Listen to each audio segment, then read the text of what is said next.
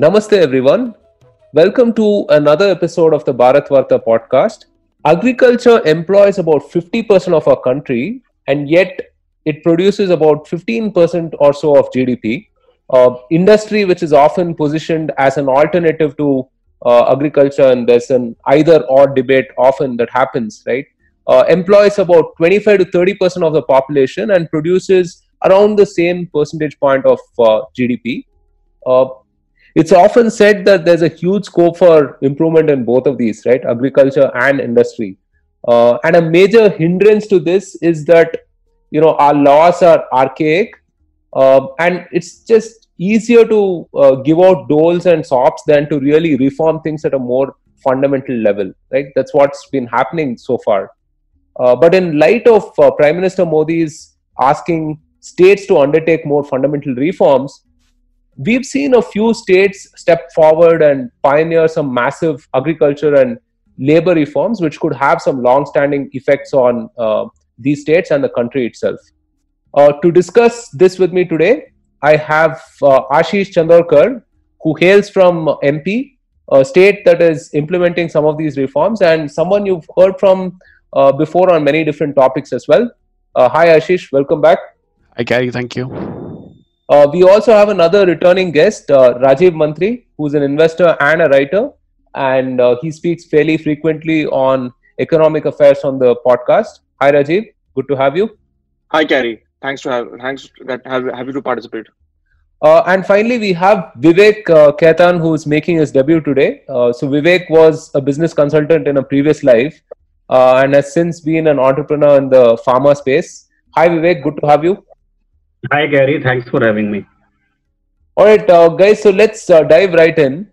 Ashish, you've written extensively about how MP's agriculture growth over the last 8-10 years, especially, has been tremendous, right? Help us understand some of these new reforms that Chief Minister Shivraj Singh Chauhan has initiated, and how this kind of ties with the previous reforms as well. Yeah. So the reforms which have been currently taken up in the last week, Gary, are the market reforms. Essentially, in Indian agriculture, each state has got a agriculture produce marketing committee, or APMC, kind of a structure, where the rules say that the farmers living in a given area can sell their produce only to the nearby mandi, and these mandis are governed by the APMCs. The officials of whom are generally political appointees or local strongmen who have used that as a vehicle to run their political ambitions.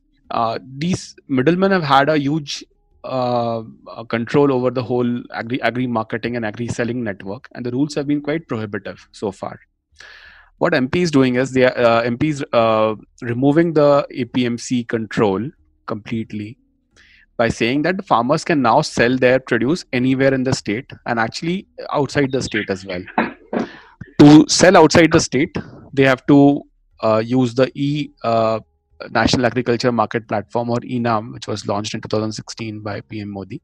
There is a single trading license now across the state, so even a trader who buys something from the farmer can also sell the produce anywhere in the country through that single trading in the state, through the single trading license. So now the matching of demand and supply is disconnected from the mandi as an intermediary. That is one thing. So second thing is, any location, like for example a warehouse or cold storage, can now be designated as a mandi. So like these are private mandis which can take a license and then start working. Now, let's say if you have an excess produce of a crop which you will otherwise throw on. I mean, we get so many videos where farmers are throwing tomatoes or potatoes and so on. Now these farmers can go to a warehouse and either sell it to them, and then the warehouse owner can essentially do a trade later on after the demand comes back, or the farmer can pay the warehouse to store the goods still in the mandi structure and then take the goods back after paying off a fee. So I think some of these changes are fairly radical in the way farmers approach the market. Also, bulk buyers or individual buyers can now go to the farmers and buy from the farmers directly, like from the farm gate. So as the modern trade becomes more common and as organized retail becomes more common, you will find many more buyers going to the farm gates or to the doorsteps to actually source directly from the farmers. Which also means that small farmers or medium-sized farmers can also come together to form farmer FPOs, farmer produce organizations, which can collectively market a given crop to other states or to large buyers, where the individual farmer's headache of selling it to the mandi trader goes away. So I think there's a fundamental change in the way farmers can now sell their produce, and I think that's a fairly major reform, probably the biggest reform in agriculture sector since the inception of our constitution. Yeah. So UP has undertaken something similar as well, right? I mean, doing away with the mandis and initiating cold storages and stuff like that. Yes, Gary. So UP has done fairly similar. UP has also done another thing, which is that what UP has done is they are saying the 46 fruits and vegetables can be sold anywhere. The mandi intervention is not needed. They can go to a building society. They can go to a individual buyer and set up a stall in a city, whatever is permitted in a given city, and so on. So I think that's another additional feature in the UP structure.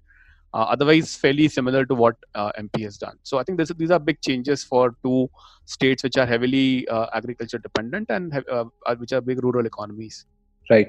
So Rajiv, how does it all benefit farmers? I mean, obviously removing middlemen and all of these redundant structures in between means that farmers have sort of direct access to consumers and so on. But what is the larger significance that you see? So, Carrie, let's look at the farmer as a business person.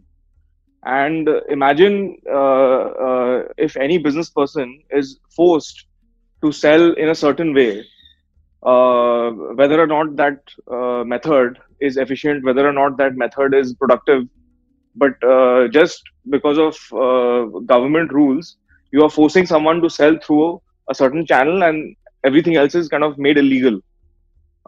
So you can imagine how that will breed all kinds of issues. And like the mistake I think we often make is that we don't see the farmer as someone who's trying to sell a product. We kind of infantilize the farmer. We kind of romanticize the farmer that, oh, he's a farmer and let's protect them and do this for them and that for them. But giving them a certain freedom of this type, that you sell where you want, you form these kind of FPOs and sell collectively if you want. Those kind of flexibilities and bringing a certain fluidity to the sale of produce from farmer onwards will bring more dynamism to the market. Right. Because there is this sort of a stereotype of the poor farmer and so on, right? And even though there are significant percentage of the vote base as such, they continue to kind of remain underserved, or possibly because of that, they are sort of kept that way, right? So being helped through SOPs and doles rather than adding significant value in the ecosystem to really help them. So let's free them up. Let's free them and see what happens. We've seen the old way. We've seen the APMC way. And despite that, there was farmers' distress. There is the frequent narrative in the media as well about suicides among farmers. Even though if you normalize the suicide rate to the normal population's suicide rate, it may or may not be excessive. But still, that it's not that the old system was preventing something or there was prosperity among farmers because of the old system. That's not really the case. Yeah. So it's important to break from the past and just thinking from a businessman's hat. If you release or free up farmers to distribute in a new way through more channels, it'll probably benefit them. Right. And food is such a fundamental product, right? So yeah, Vivek, you had something to say? Yes, Kerry. See, if you look at from the historical perspective as to how these APMC acts came into being and what were the rationale behind it, you would see India as a newly independent country. It did not really have very well functioning markets due to ravages of British colonialism.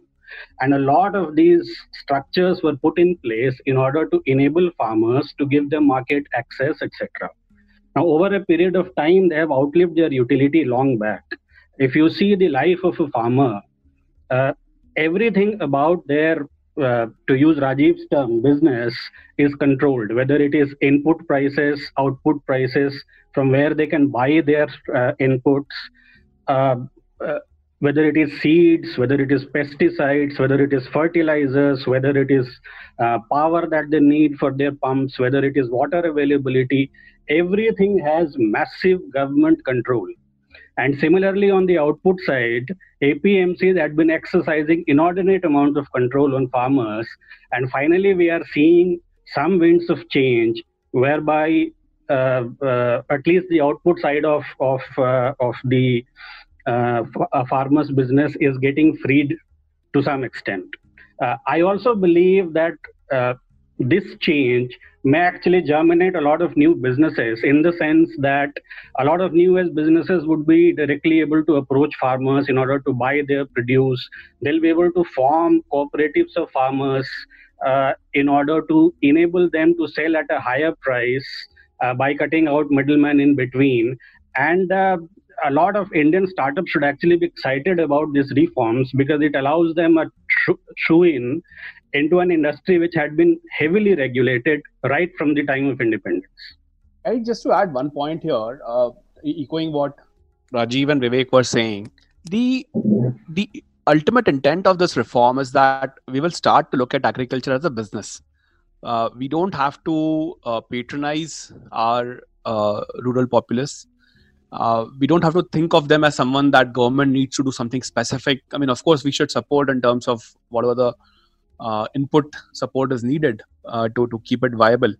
But to develop it as a business and to have people succeed in that area like any other industry, I think this reform will be quite crucial. It then leads to the fact, then can you tax agri income and so on? I think these are questions which will get solved not immediately, but maybe over the next 10, 15 years. But I think this is a step in the right direction, that it frees up agriculture from MyBab type view which the governments have, and brings it closer to a real business. Yeah, and to my mind, right, I mean, this is something that is right on a platter for technology, right? If you look at what technology solves for, or has typically solved for, right, something like information asymmetry or optimizing supply chains and so on, right? So Rajiv, I mean, can you sort of imagine that like an Amazon or a Flipkart for, farm produce as such? No, certainly. I think, as Vivek mentioned, imagine this is a whole distribution pathway that is now open for new entrants. Yeah, exactly. So earlier, like an entire product category was off limits. It could only be sold in a certain way, and now in a few states, that is being allowed to be sold in more ways. So naturally, there will be entities, companies which will try to play in that area, because it's a very large category, right? I mean, food and food products are a very large category. So there will be all kinds of, I think, unexpected new ideas being tried out. Probably specialist companies coming up which will enter the space. And all told, the businessman, the business person who's the farmer, they'll have more avenues to sell their wares. So it is going to be very interesting to watch how this evolves. Right. So another key aspect, that we want to discuss is the slew of labor reforms as such that have also happened, right, in places like UP, MP again, and Gujarat and so on, right? So Ashish, you want to talk about this? Maybe summarize some of these reforms for our listeners. Yeah, let me talk about the MP reforms, and then we can talk about UP and Gujarat separately. See, the way the approach MP has taken is basically to say that the certain acts which today govern both the central acts and the state acts, the way they govern the industrial sector, they will be fundamentally changed. So, for example, Factories Act 1948, which is a big part of our overall labor ecosystem, it will only apply to factories which are 50 people and more, or establishments which are 50 people and more. So this frees up the smaller companies, gives more flexibility to them in terms of how they organize their workspaces, their wages, the labor entry and exit criteria, and so on. Uh, this will apply to all companies, new or old, doesn't matter. So it's a fairly fundamental change in the way MP has taken up the Factories Act reform. There's also the Industrial Dispute Act. So what MP is saying is that for new companies which set up in the state, barring one section 25, which deals with the hiring and firing and the treatment of workers around unionization. Barring that one area, the law will not apply for the first 3 years for the new companies which come in. I suspect that the 3-year window has been chosen because the states expect the center to do a code on labor relations by then. So then anyway, that law will become redundant as a whole. Not redundant, but like a new, easier law will come through from the center over those 3 years. So then a lot of state acts which MP had in terms of contributing for some welfare funds and making some very specific requirements as per the state laws, I think a lot of them have been done away with. The registration process is also getting getting more simpler in MP. Like they are promising a one-day registration for any new business currently, which might take 30 days. So registration, by the way, also means that permissions around electricity and land and all of that will also become quicker. So the government is promising that they will make it all online and one-day registration. And if it doesn't get registered, then there will be escalations against why someone has not approved it. So there'll be an escalation path available for the companies to follow in case things don't get done in one day.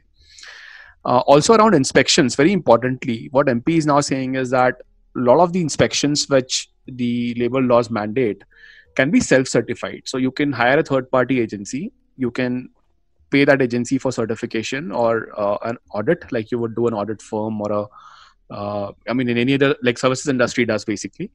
And the third party then certifies that the safety features or the factories, etc., are all in place. The audit frequency is more flexible. Labor commissioners will not have a lot of say in terms of how this process runs. This is currently a big source of harassment for a lot of companies. Like in Factories Act, there could be some arbitrary requirements around, let's say, having a spittoon or having a clothesline or having, like some certain kind of ventilation, etc., like which could be very archaic in their own formulation, how India used to be around when the law was created in 1948. So I think a lot of that will go away. The other part is that the changes which MP is making. I mean, of course, all changes, all state laws have to be approved by the central government and then by the President of India. But MP has made fundamental changes to the laws. As such, it applies to all new and old companies. So it is not just for new entrants. It's basically just cleaning up the entire slate and making it much simpler for the smaller companies. So less than 50 people companies in MP can really thrive now because their compliance burden is going to reduce like big time, both in terms of the actual filings and also in terms of the inspections or the questions which they are being asked. The large companies will still have to follow the Factories Act, 50 people or more. But then, of course, as we know, a lot of only about, I would say a fraction of companies would fall under that bucket, maybe 15-20%. Not sure about the MP's number. But very few companies will actually fall in that bucket to start off. And even there, for example, today they might have to maintain some 60 registers and 13, 14 annual filings or declarations. So that would be all reduced to like one annual filing and one single registered on all topics which need to be covered. So I think it's much more, it's a big simplification which MP government has brought in. And of course, the aim here is that companies which are moving out of China or potentially trying to duplicate some capacity if they are adopting a China plus one strategy. So some of them come and set up an MP. MP already has 3 industrial zones. One is near Indore, which is called Pithampur. There's one Mandideep near Bhopal, and there's one near Gwalior. So there are 3 industrial zones already which have got okay connectivity to ports and road. Could be better, but so it's not like MP will start on a completely clean slate in terms of the availability of land and other factors. So I think the labor part is a key reform which MP has brought in. Right. So another state that's also doing that is Uttar Pradesh, and we've covered some of the development that's happened there in a previous episode. I'm sure we'll link that on our social media soon, right? So UP has exempted, I think, all but 4 labor laws for the following 3 years. So Vivek, as an entrepreneur, what is your perspective on this? I'm sure that you have been through the entire the filing or inspection and all of that, and you know how much of a nightmare that can be, right? So as an entrepreneur, what is your perspective on this? Yes, Gary. Before I actually give you an overview of, what my journey has been as an entrepreneur dealing with labor laws in India, let me try and summarize the historical perspective as to how these, labor laws are constructed the way that we see it today. I mean, I'll go back again about 100 years back. So one of the starting, interventions that Mahatma Gandhi did in India was the strike in Ahmedabad Sarabhai mills. And from then on, it has been an agitationist mindset which sort of took root in India and continued post-independence as well, which led to drafting of, and obviously the influence of the left parties in India in the initial days of independent India, which led to drafting of a lot of toxic laws which prevented India's rise for a long time. Even the reforms which came in over the period of last 30 years barely touched many aspects of the labor law reform that was required in India.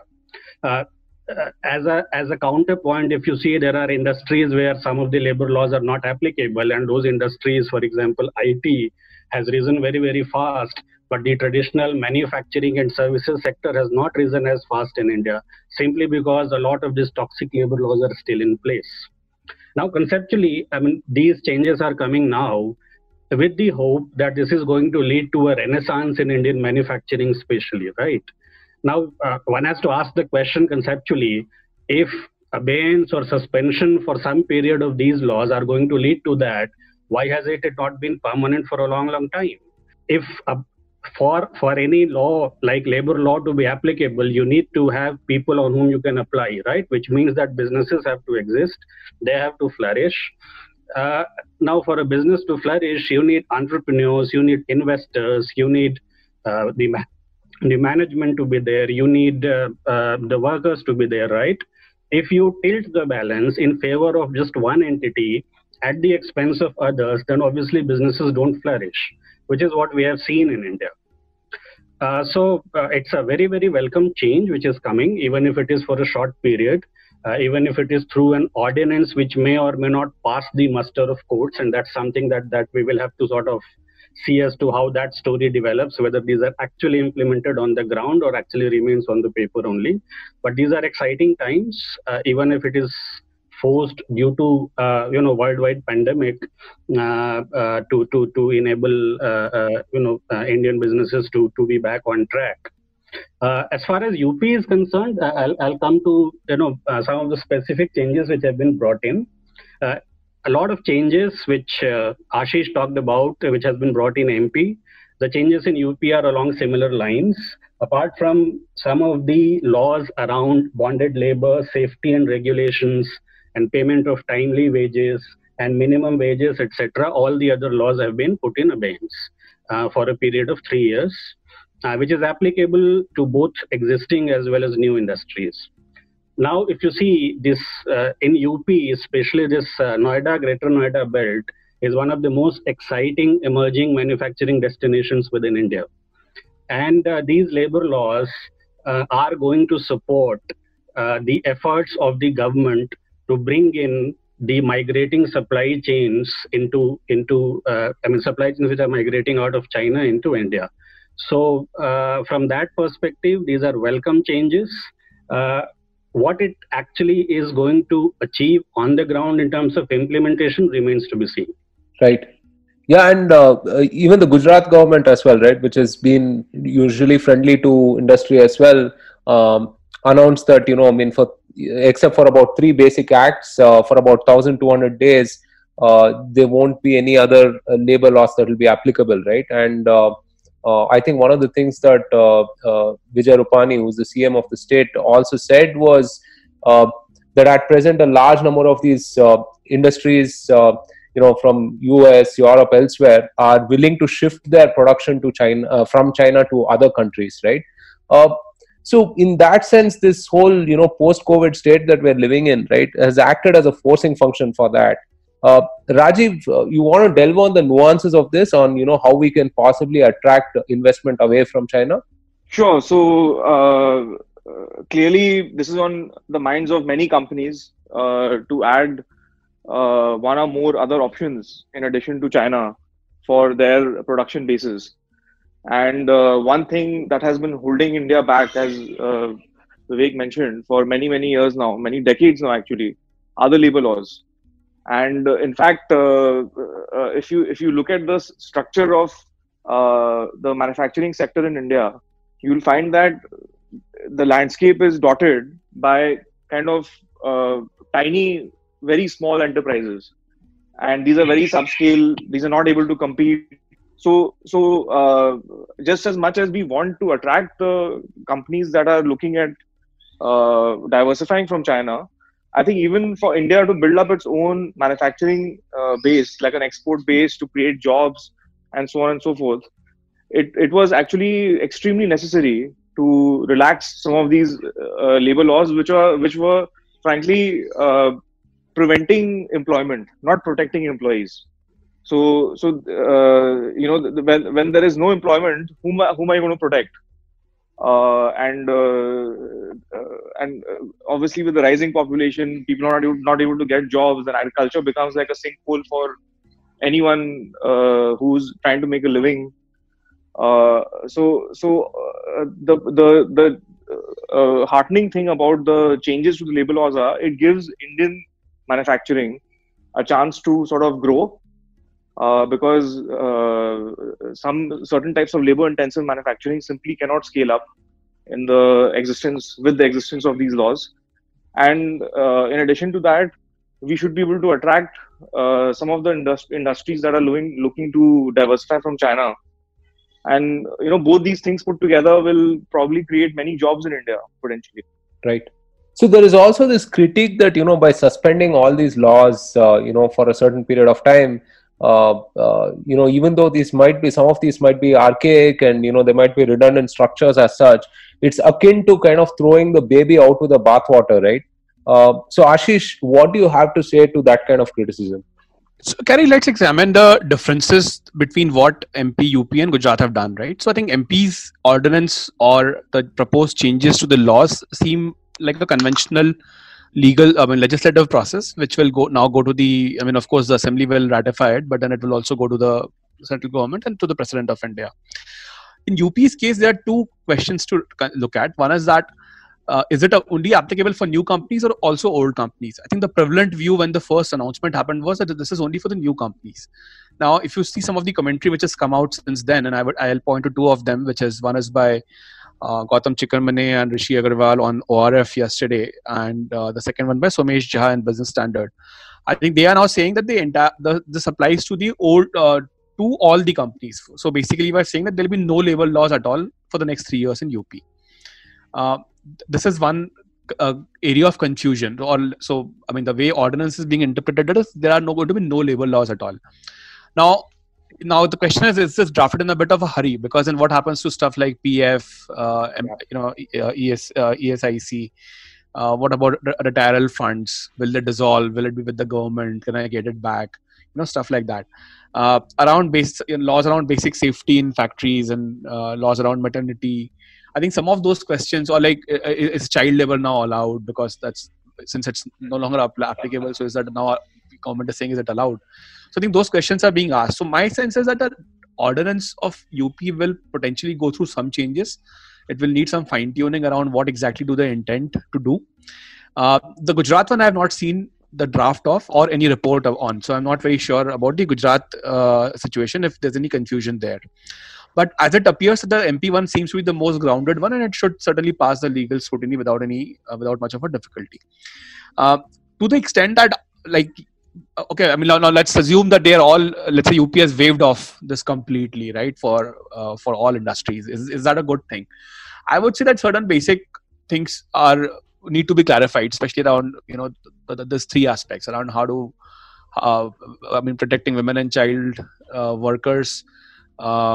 The retirals part of it, because in India that's a big part of formalization of employment. I mean, you cannot take away your retirement money, and of course, I'm sure the government doesn't intend to take away the retirement fund. It's just that the ordinance is drafted that way. And the third thing is on the safety and welfare aspect. I think these three areas will probably have to be, I should say, backtracked or clarified in the ordinance before it goes to Delhi. Otherwise, even the central government may not approve it as is potentially. The rest of it now, coming to the more theoretical or the more philosophical aspect of, should we do this at all? Now, the thing is, let's consider a few data points. Firstly, I mean, India, about 15% of the GDP is industry, right? So the labor laws clearly haven't helped India scale things up. Conversely, where labor laws were more flexibly interpreted, like in the services industry or in, say, the pharma world, India has actually made a mark, right? So these are the two sectors where India does have global companies or a global footprint at least. So there's an argument here that assuming all things staying equal, a more relaxed interpretation of labor laws does help in India. That is one. The second part is that the labor laws today apply only to the organized workforce, which is by various estimates between 6 and 10%. So let's say if it's 10%, then 90% of the people are anyway not in the purview of labor laws. So whatever you are critiquing the changes for, the fact is it doesn't apply to 90% of Indians even today.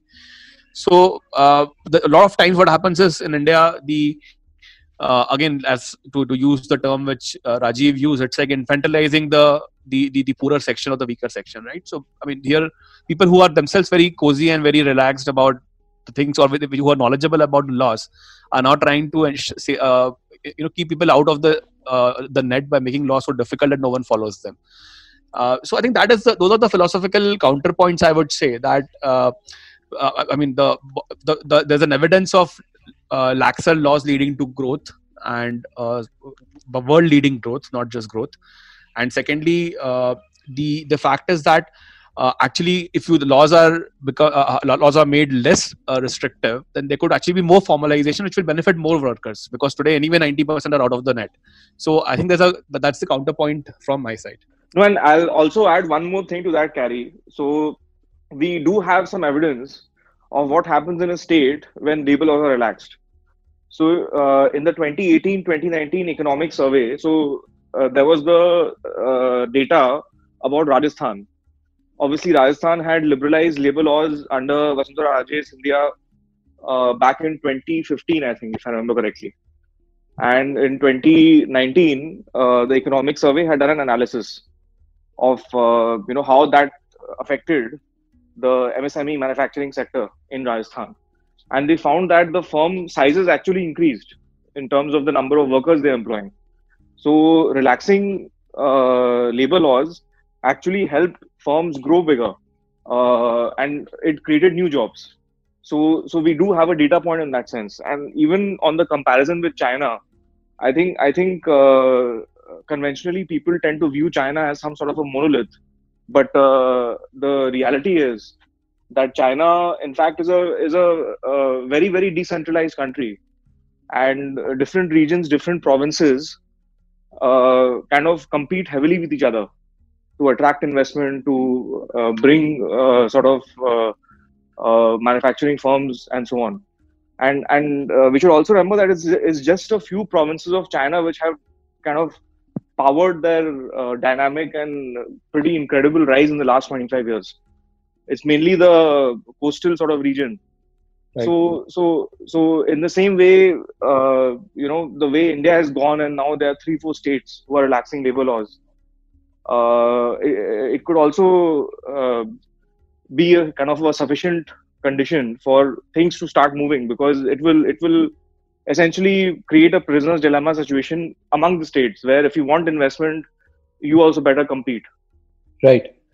And how many of these labor laws actually benefit the workers? I mean, Vivek, I mean, do you want to talk about this? I mean, aside from the women and child protection laws, obviously, right? How many of these laws actually help them progress as such? Yes. You see, so one of the things which these labor laws do in India especially is that it divides workforce into organized workforce and unorganized workforce. And organized workforce is very, very small. And the impression that it sought to be created is that these labor laws at least somehow benefit the organized workforce who are covered by these labor laws, right? Now, you see, the construction of these laws in itself is very, very antagonistic between workers and let's say, investors, owners of who have set up these businesses, which is not true. Anybody who has worked in business understands that the conflicting relationship does not exist for any successful business, right? It's very, very small. Uh, s- but the whole construction of law is around antagonism between these two sets of people. That's one. That's a You great see, point. some of the details now. The heuristically, when you say, let's take an example of minimum wage. Now, heuristically, anybody who has not studied the subject feels that this is something whereby a floor wage is mandated for workers, so that they don't get paid anything less than that, and there is some protection around that. But when you look at the actual laws, I mean, let's take an example of just one state in India, which is, let's say, Karnataka, which has perhaps got the most detailed minimum wage laws in India. Uh, just to give you, one or two examples, it defines something like 100 plus industries. It defines different zones within the state. It defines different skill levels. And if you add up all of that, the number of minimum wages defined in one state in India will be 1,000 plus. Wow. Whereas, if you see, the actual minimum wage in Karnataka varies between 8,000 and 11,000 rupees. Now, within that 3,000 rupees difference, they have been able to construct 1,000 minimum wages. Now, just imagine who benefits from that. There are only two sets of people who benefit from this scene, which is the labor Bureaucrats. law consultants and the inspectors. That's all. Correct. Absolutely mind-boggling as to how this kind of situation has been allowed to exist. Now, how these industry classifications have done, very, very interesting. Agriculture has got some, multiple classifications. So, BD manufacturing is a different industry under minimum wage law. Tobacco processing is a different industry under minimum wage law. Now, a driver driving a lorry draws a different minimum wage compared to a driver driving a jeep or a car. I mean, it's absolutely insane to imagine what kind of minimum wage laws exist in India. And it is, howsoever educated and smart you may be, you will simply not be able to figure out for your own industry, wherever you are working, as to what is the minimum wage which is applicable to you, unless you take the help of inspectors and consultants. Yeah, and consultants, of course, they stand to gain irrespective, right? The more the laws, I mean, obviously it benefits them as well to help make sense of this.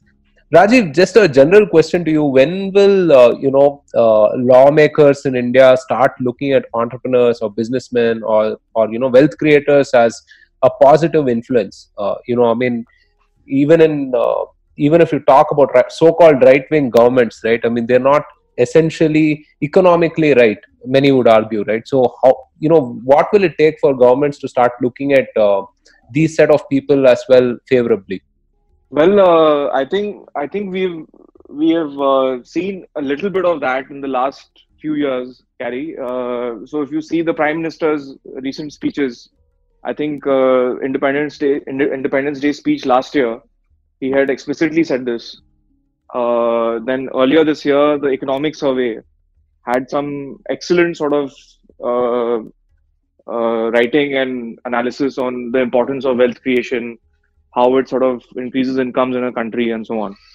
So we have seen a little bit of that, but the sad reality is, for so many decades, there has been a demonization of business and of anyone, as they say, punjipati, as if it's a terrible thing.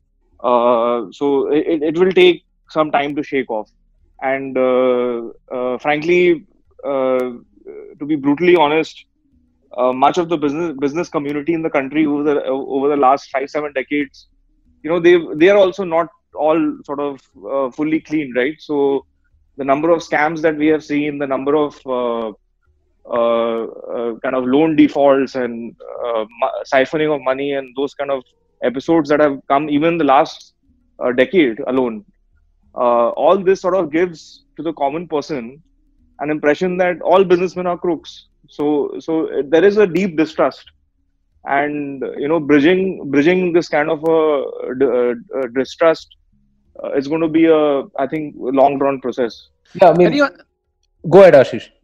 Now, carry on just on the labor codes themselves, right? See, I think we should also appreciate that there's been a attempt to consolidate all these 50 or I think is it 46 or is it 76 or central laws into 4 different codes. The code on wages, which has already been passed. So, and despite this code, as Vivek said, there could be like hundreds of minimum wages in a given state, because states law overrides some of this as well. There are 3 other codes: code on social security, code on industrial relations, and the code on occupational safety, health and working conditions. So these are actually already been introduced in Lok Sabha, and I think they are at various stages of approvals. So I think one way to look at this is that the states are looking at a 3-year horizon, because they expect that these codes to become laws in 3 years time, so that basically then a central umbrella is there to reintroduce the protection in various ways. So I think some of the criticism also has to be taken into that light, that there's a transitory period which the states are trying to create, where things are lax, and then in 3 years things may have some basic minimum oversight like you would have in other countries. To Rajiv's point, I think the biggest element, however, that remains to be solved by the governments is the whole question of trust. I think the companies are generally seen as someone who's doing something hanky panky. They are never assumed to be doing something right, and the amount of management it needs on the political side in any state across any government, the lot of connections which are needed to get simple things done. I think that is what eventually we'll have to get rid of to make things work in India. No, and even if we just see in the last decade, some weeks ago, I found like an old copy of the Business Standard billionaire list from 2007, and if you go through that list, and the number of people who have fallen or been exposed as being involved in some kind of scam or the other, it is just shocking. These were some of the most iconic sort of business houses and industrialists, and one after the other in the course of a decade, they have found themselves entangled in all kinds of odious situations. So there is a good reason why in a country like ours, there is a suspicion, and I think leaders, the business community itself, sort of a lot of people have to work to bridge this trust gap. Yeah, I mean, definitely. No doubt about that. Vivek, we want to end on a positive note. So why don't you suggest some ideas for business growth along the lines that, what we have discussed thus far? Yes. So as Ashish and Rajiv both said, the trust deficit is perhaps the biggest impediment that businesses in India face, because they are believed to be doing some hanky-panky all the time, right? So I think as an overall approach, one of the things that political leadership in India can do is to simply fight this mindset and actually place the distrust on the Inspector Raj rather than the businesses.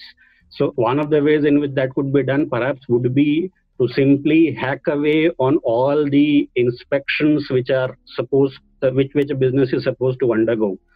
I mean, a manufacturing business in India may have to undergo something like 40 to 50 inspections a year if all the inspections actually fall in the same year, right?